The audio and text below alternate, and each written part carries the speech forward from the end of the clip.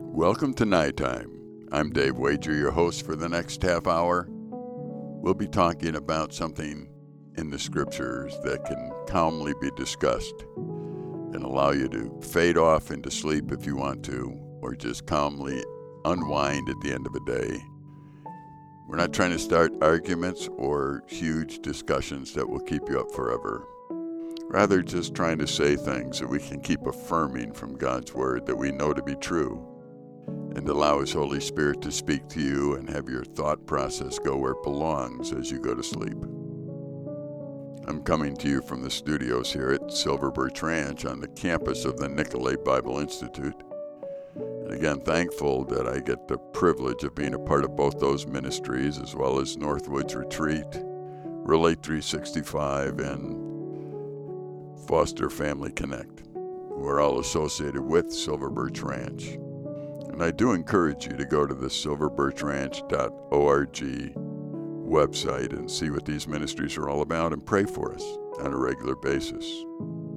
Tonight I want to talk about the importance of the family, and in particular the importance of the father's role in the family.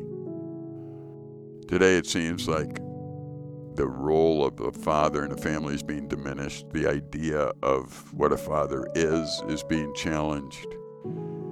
Family itself seems to be being challenged as we try and redefine everything. Now, I may not be the smartest person in the world, but I've seen the research that basically talks about father-child relationships and how important they are. I keep hearing about those who are in prison who didn't have fathers at home and role models, and I keep understanding from the research that young ladies are adversely affected if there's no father in the home. And you can look over the internet, you can find any research you want. But I will tell you that the best environment for a child is to be in a home with a mom and a dad who will lovingly care for and take the responsibility seriously that God gave them for that child. And anything we can do to strengthen the family relationship would be something that could strengthen our nation. Because God works through institutions, and He works through the family, He works through the church, He works through government. We see God do that throughout history, and those things all have definitions to them. But if it's important to have a healthy father-child relationship, what does that actually look like? What are we actually talking about? Well, my mind immediately goes to Malachi chapter 4, verse 6, the very last verse in the Old Testament. And it says, "And He will turn the hearts of the fathers to their children, and the hearts of children to their fathers, lest I come and strike the land with a decree of utter destruction." It seems to be an interesting statement, that God will turn the hearts of the fathers to their children and the hearts of the children to their fathers. And the consequence of that not happening is that God comes and strikes the land with a decree of utter destruction. It seems to me that fathers are a vital link in that chain. Whenever we start talking like this, there is always people who say, so if there is no father, you're saying there's no hope. And I've never said that. I think that it's very clear that the best situation for a child to grow up in is in a loving home where there's a mom and a dad, male and female, who are committed to one another and committed to God, and who are committed to their family, their children, raising them in the way of the Lord. I think that is the best situation for a child to grow up in. And I don't think there's any research that goes against that. Now, you can find research that's called research, but I'm talking about valid, real, peer-reviewed research that goes against the idea that a stable family hurts a child. There are times where we need to stick with what we know instead of trying to figure out what we don't know.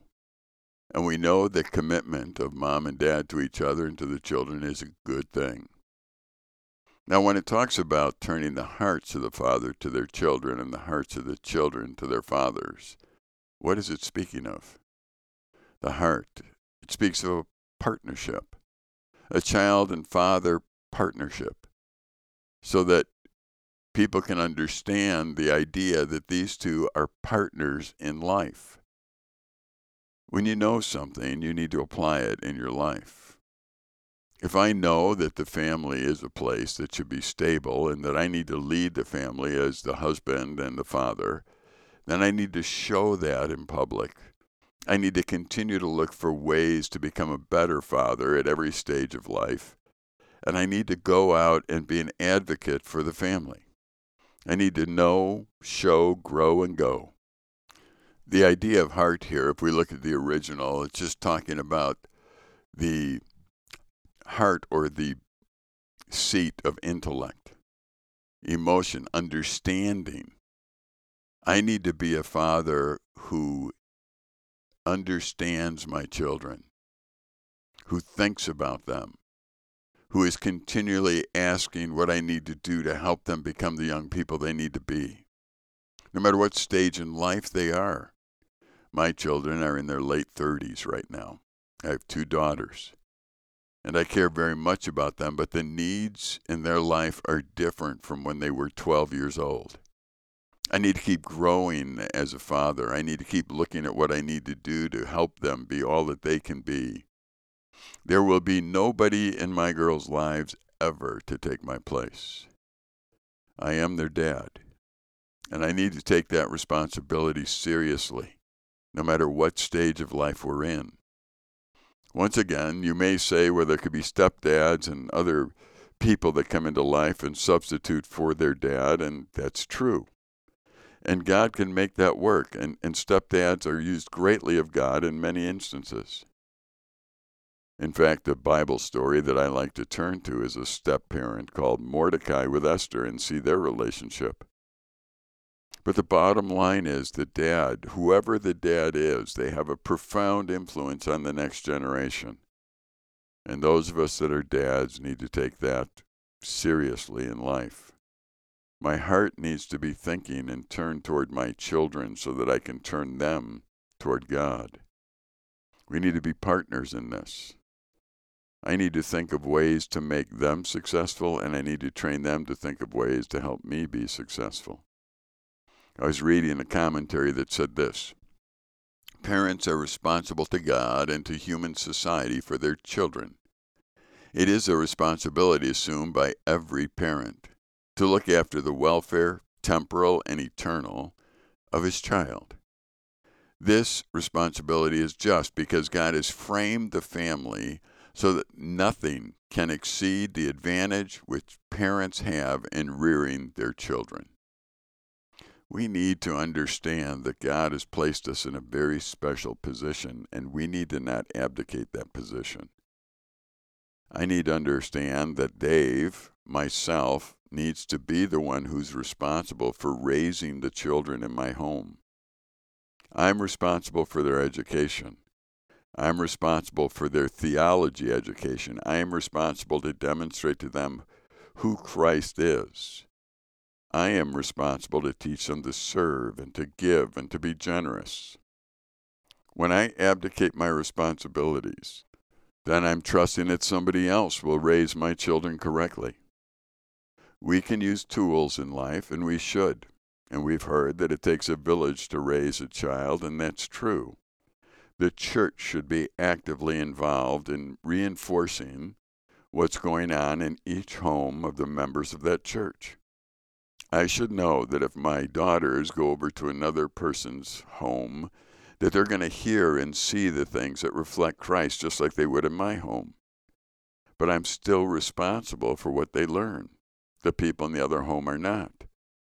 It makes it a whole lot easier when people are of the same mind frame, when they walk with God and love God and see their responsibility as an adult to come alongside family members of whoever's child it is and represent the King properly to those children.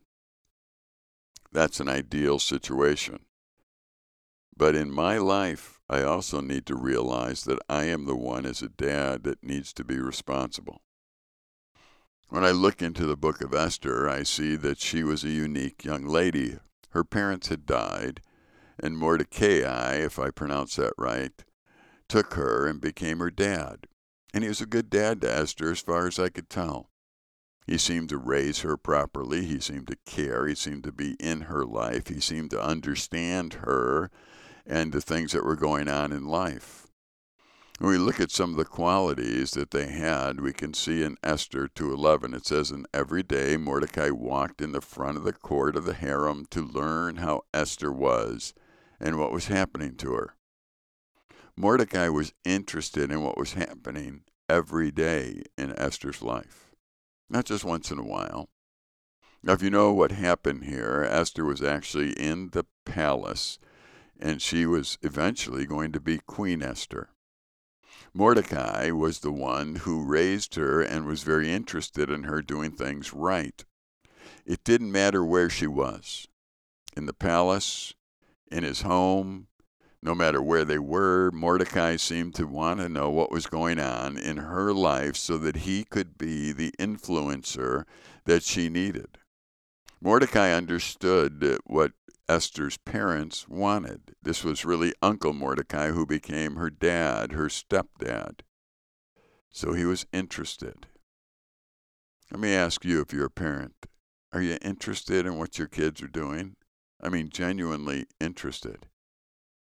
Are you interested enough to rearrange your schedule so that you can figure out what they're actually doing, what they're up to, what they're thinking, who they're hanging out with, what they're doing when they hang out?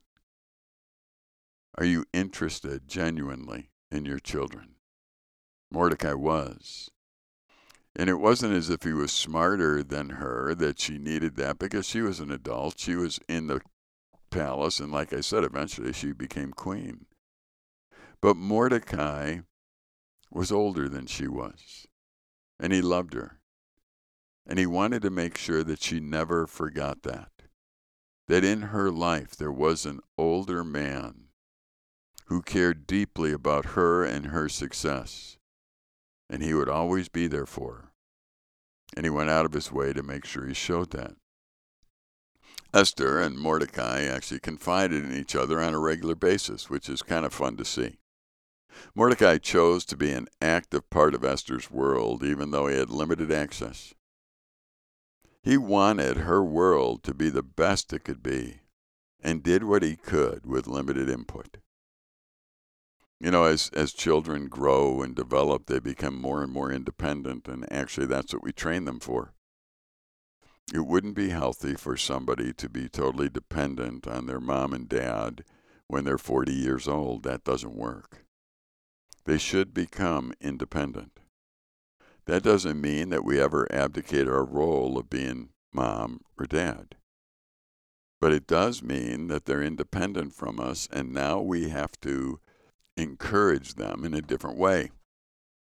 Well, Mordecai, he would be one who was actively involved the best that he could be.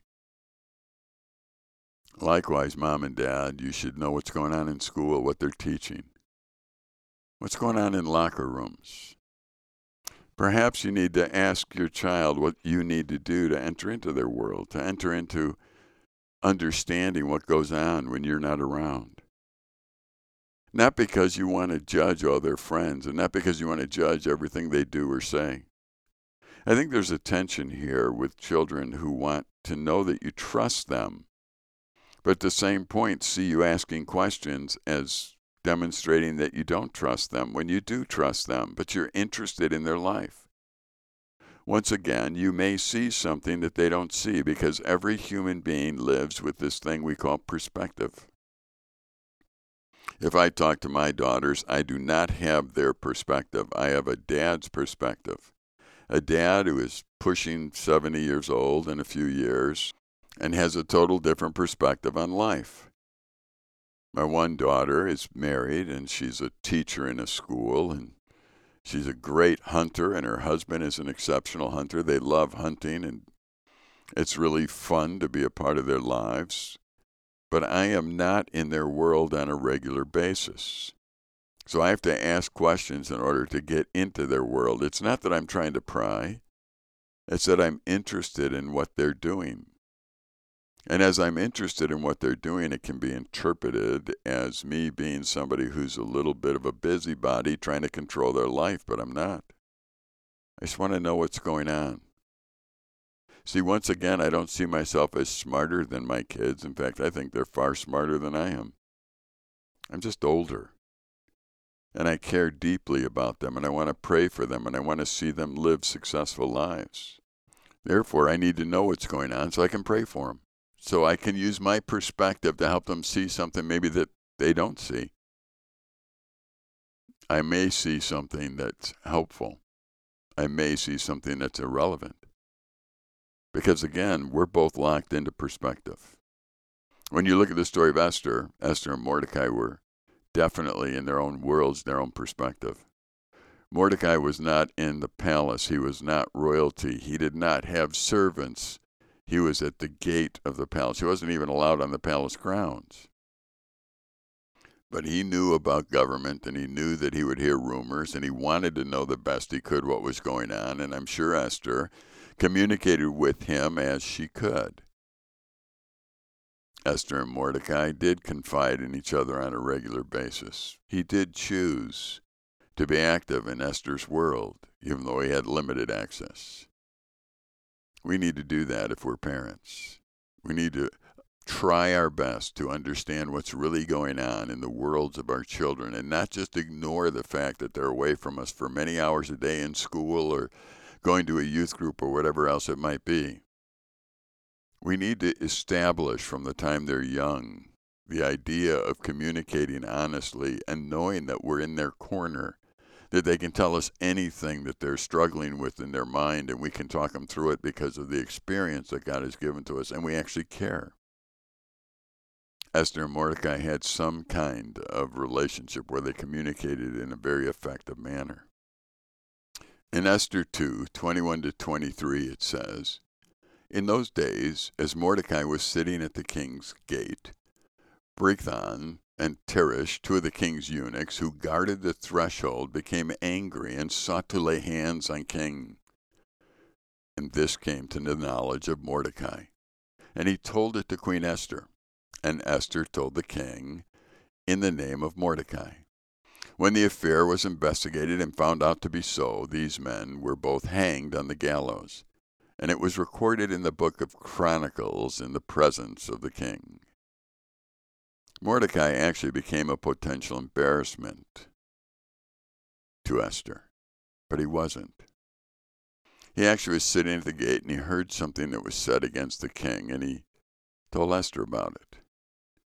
Esther didn't say, "Oh man, you're making me uncomfortable because, you're listening to what people say and this could just be rumors or whatever else. You're embarrassing me." That didn't happen. She actually went to the king with the problem. She trusted Mordecai. Now, here's what's interesting to me. That trust wasn't built because of this conversation. That trust was built many conversations before. I think that Esther knew that Mordecai was in her corner. I think that Mordecai knew that Esther was in his corner. I think they understood that they could trust each other. Mordecai was going to do what's right. And what was right in this case was to report that two people were angry enough with the king to want to kill him. And they were plotting to do so. Father's job is not to compromise with truth. If this would have been a situation that would have been harmful to the king and therefore to Esther, this could have been something that was disastrous for the whole nation. Mordecai needed to say something. So often, we're quiet because we don't want to embarrass our children, or our children don't want us stepping in when we see something that needs to be stepped in on. In both ways here, I need to have the courage as a dad to say things that I know are harmful, that I see is harmful, and that is affecting this situation that my children are in. I need to have courage to say something, and my children need to encourage me to say something. Not to avoid saying something, but to say something. That's hard in this day and age. We seem to want someone else's parents to do that. We don't want to be embarrassed. Mordecai could have been an embarrassment for Queen Esther. He could have been an embarrassment many times in his life. But I think the relationship that was established at one time is carrying out now, even though she's an adult and she's living her own life as a queen. Their communication and their trust and their love for each other continues. In Esther 3, verses 1 and 2, we're told about how the king promoted this man Haman. He wanted him to be second in command and wanted people to respect him. In advance of him, he set his throne above the officials who were with him. Verse 2 of Esther chapter 3 says, "And all the king's servants who were at the king's gate bowed down and paid homage to Haman, for the king had so commanded concerning him. But Mordecai did not bow down to pay homage." Now here's a dilemma right away. Mordecai understood that Haman was appointed by the king and needed to be shown respect. But he also understood that the King of Kings said that we don't bow down to anyone but him. Haman was going to listen to God. Here's a situation where Esther could be totally ashamed, or she could be totally supportive. This time in history is where you want your children to be those who have understood your intent in life. Esther, when she probably heard the situation completely, understood that Mordecai was somebody who did what was right, and he was going to do what was right. She probably understood that totally. That's often hard when we make decisions as parents, knowing that our children have the potential for being embarrassed by us. Well, when everyone else bowed, Mordecai did not. Esther 3, 5-6, "And when Haman saw that Mordecai did not bow or pay homage to him, Haman was filled with fury. But he disdained to lay hands on Mordecai alone. So as they made known to him the people of Mordecai, Haman sought to destroy all the Jews, the people of Mordecai, throughout the whole kingdom." Haman was a guy who was very prideful. Second in command, had access to the palace. Esther probably saw him on a regular basis. Mordecai wouldn't bow. Esther understood that Mordecai wouldn't bow. She probably understood what was going on and had to quietly back Mordecai, because Mordecai, it was not known to the king that Mordecai was her acting dad or stepdad. Well, Haman went on and he planned to kill the Jews. "There's a certain people," he told the king, "scattered abroad and dispersed among the peoples of all the provinces of your kingdom. Their laws are different from those of every other people, and they do not keep the king's laws, so that it is not to the king's profit to tolerate them." Haman goes to the king and basically tells him, there's a group of people that we shouldn't tolerate in this kingdom. They don't listen to you. They don't listen to your laws. You want people to bow down to me. There's one that doesn't, and all the Jews are the same. Once again, what's interesting here is that he doesn't know that Esther is a Jew. He doesn't understand that, but he's speaking to the king. The king actually signs a decree that these people should all be killed and their goods given away, and an amazing thing. And Mordecai responds, and he responds in a way that is confusing to Esther at first. Once again, this relationship between Mordecai and Esther shows itself. When Mordecai learned all that had been done, Mordecai tore his clothes and put on sackcloth and ashes and went out into the midst of the city, and he cried out with a loud and bitter cry. Mordecai is doing something to embarrass Esther. Or was he just doing what's right? He realized that there was an edict that was signed that would kill all the Jewish people, and he immediately went into action. Mordecai seemed to be a guy who loved people. He loved God. He loved people. He wanted to do what's right. And Esther knew that that's who he was, but he was chancing being totally embarrassing to his adopted daughter. In the 4th chapter of Esther, the 4th verse, it says, "When Esther's young women And her eunuchs came and told her the queen was deeply distressed. See, her heart was turned toward Mordecai. She sent garments to clothe Mordecai so that it might take off his sackcloth, but he would not accept them. Mordecai responds to try and help her understand. I'm sure Esther was wondering what was going on and why he was doing this. She might have been thinking, this is a tremendous inconvenience. This is an embarrassment. I'm not sure.